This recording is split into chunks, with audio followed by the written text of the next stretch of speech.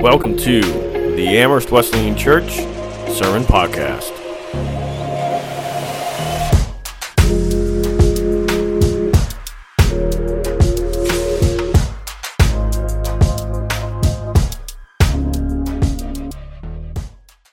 For 7 days, no yeast is to be found in your houses. And whoever eats anything with yeast in it must be cut off from the community of Israel, whether he is an alien or native born. Eat nothing made with yeast. Wherever you live, you must eat unleavened bread.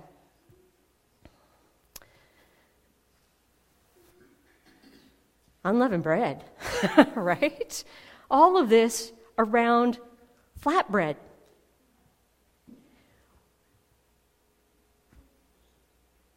Later in Deuteronomy, God says to them, I want you to remember this because you left in a hurry, right?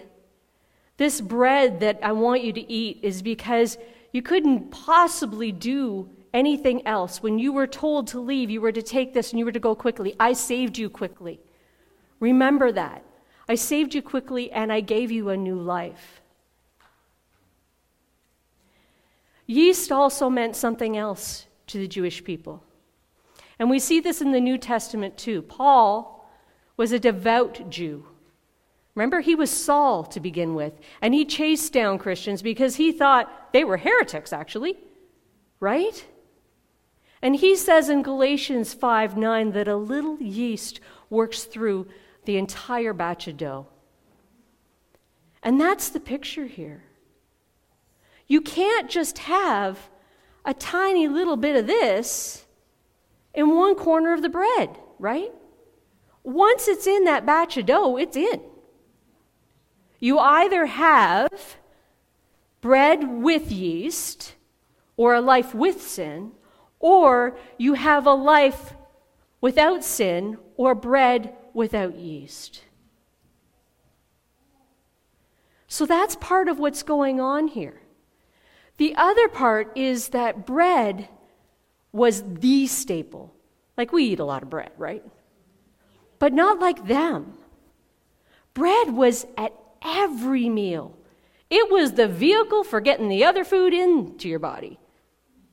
And if you were poor, it was all you had. It was life. It was the source of life. So when the Israelites, the Jewish people, are saying that they're just going to eat that, they're saying, I'm just going to have the pure source of life. But there's a step in here that we need to think about before we even get to that. God told them that they had to clear their house of yeast. They didn't just go to the cupboard and go, okay, well, there's the yeast in the bag. And they didn't go to the other cupboard and go, oh, there's the bread in the bag. They scoured the entire house looking for crumbs. Looking for crumbs. And they would take those crumbs and they would sweep them up onto a spoon, and they went into the bag too. And that spoon went into the bag, and it went outside of the house, and they burnt it. They wouldn't even burn it in their house. That's how serious they were about it. So they were saying, sin, out of here, out of my house. And for 7 days, I'm going to eat nothing that has yeast in it.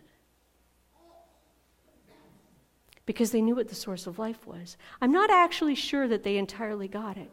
But do you see it? The source of life is who? The Messiah. Jesus. The pure, sinless one.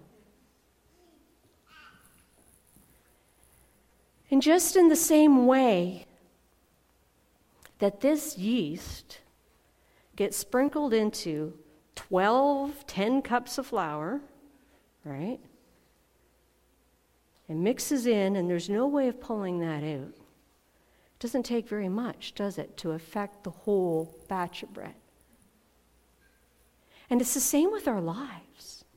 Sin mixes into our lives, and it can seem like this tiny little bit, and it can seem so appealing sometimes, can't it? We can say to ourselves, oh, I just need it to feel better. It's not really that big of a deal. Or we say to ourselves, oh, well, you know what? I know it's wrong, but if I do this, then I'll be able to relax a little bit, and then I'll be able to get my head on straight. Yeah, and then it'll be good. So it's not that bad. It's actually helpful. Or I just feel empty.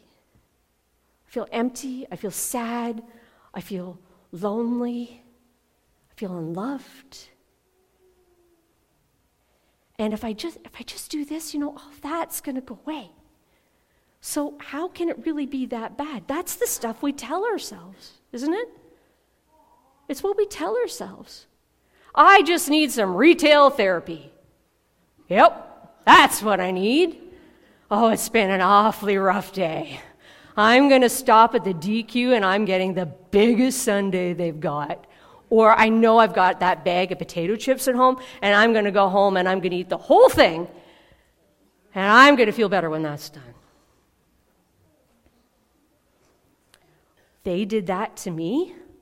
Oh, they got it coming. They got it coming, and it's going to be good. Oh. They said they were sorry, but you know what? That really hurt. So I'm just going to keep reminding them and reminding them and reminding them of how much that hurt, and then I'll feel better.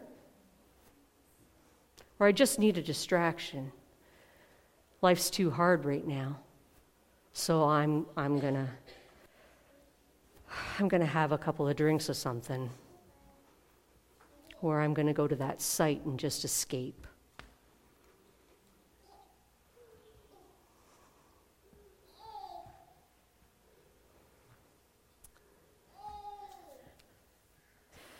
Or sometimes we think to ourselves, and this is the one that gets really tricky, is we think to ourselves, I can do this.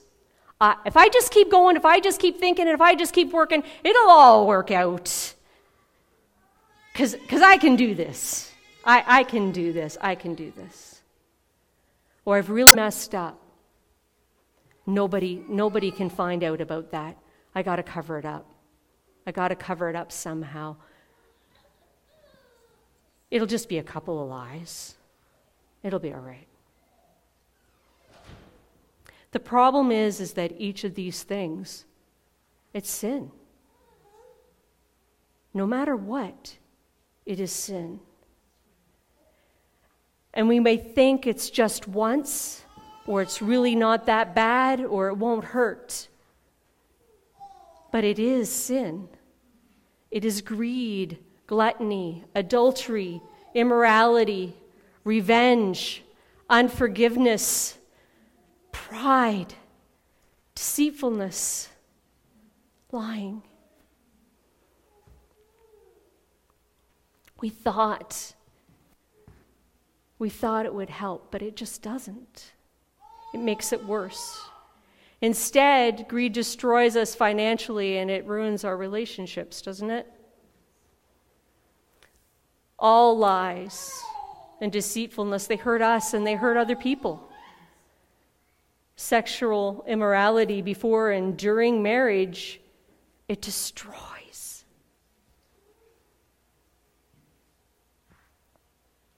And revenge, well, that just sets us on a path that never stops, ever. And unforgiveness keeps us in this cycle that just makes us bitter. And using things to escape or to control just leaves us more and more lost. And money, more money, well, that's not going to solve anything. We just keep wanting more and more and more, and it leaves us wanting and more hungry. Turn with me to John chapter 6, and we're going to start reading there at verse 25.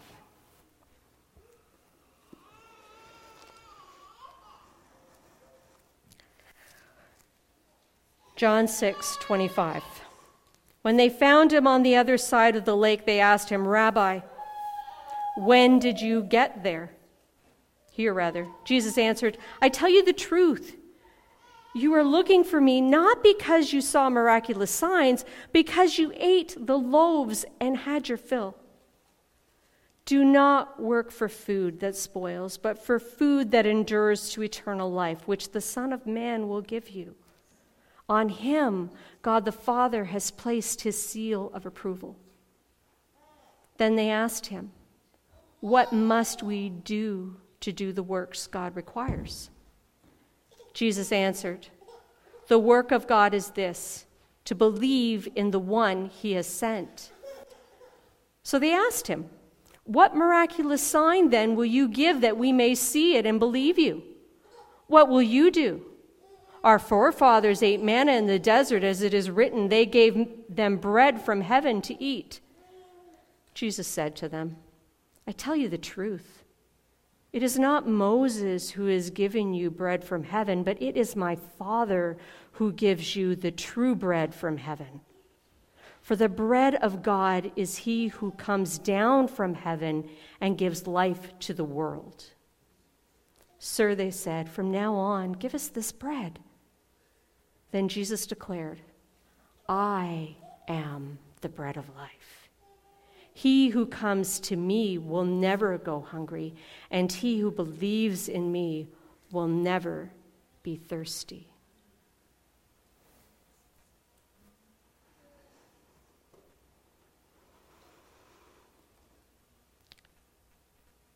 These people in this remind me how dense we can be, right? He had just fed 5,000 people with a little bit of food. And here they are asking for a miraculous sign to make sure it's really him. Seriously? But do you hear the love in Jesus' voice? He's like, "Come on, guys.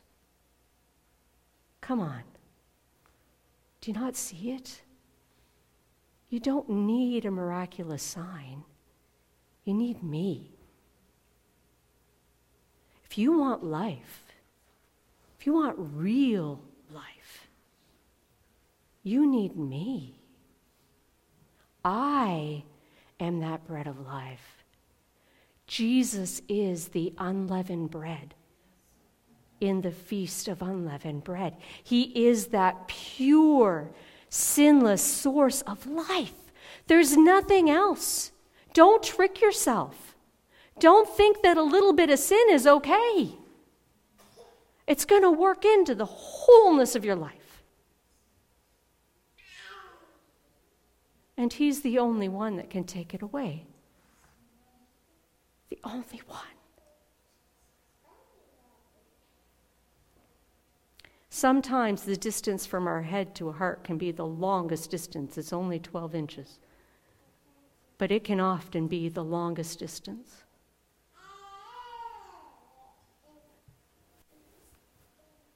You may have been hearing this for a long time, but you've known it here only.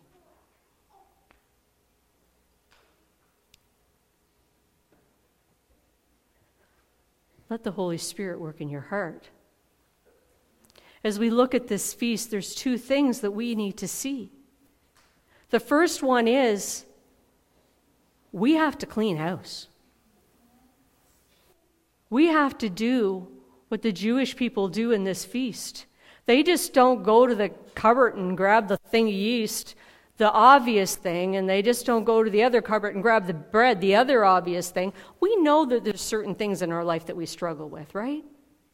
But they did more than that. They scoured the house. David in the Psalm says, "Search me, O God, and know my heart. See if there is any wicked way in me." Any. We have to be willing to do that. We have to say to God, Come in. I know about these things, and I keep giving you these big things, but show me if there's anything more. Don't let me just sweep it into the corners. Help me clean house. The second thing we see in this feast is they got rid of it. They took it outside of the house to burn it. They didn't even do it in their fireplace. They said, we want no part of this anymore. That's the way that we have to be with it. We have to say, okay, there it is. I need it out of my life. And 1 John 1:9 tells us how to get rid of it. If we confess our sins, he is faithful and just and will forgive us and cleanse us. Amen?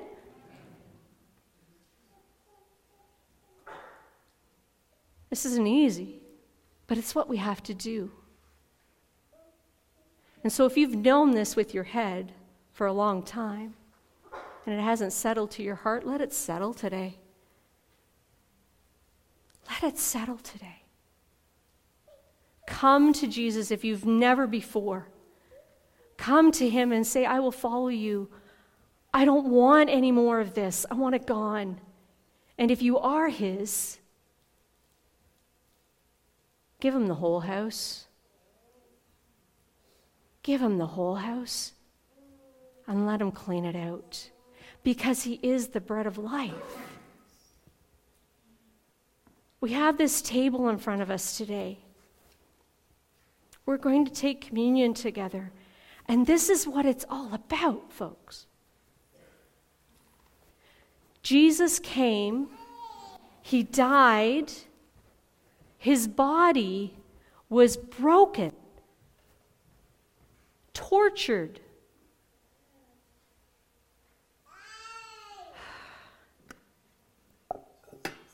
And we have bread. Bread to remember that he did that for us. But it didn't end there, did it? He died and he rose again. Jesus is the source of life. Right? So whether this morning was the first time you said, Jesus, yes, take my life and take all my sin, or whether you've been following him for a long time, or for days, or for weeks, this is for you. This is for you to come and remember together that he broke his body, but his blood in this cup, right? That's why we have the cup, because his blood was poured out for us, literally poured out of his body for us. And then he died and he rose again. So come. Thanks for listening and being part of our church and joining us in this journey to become down-to-earth people following Jesus in down-to-earth ways.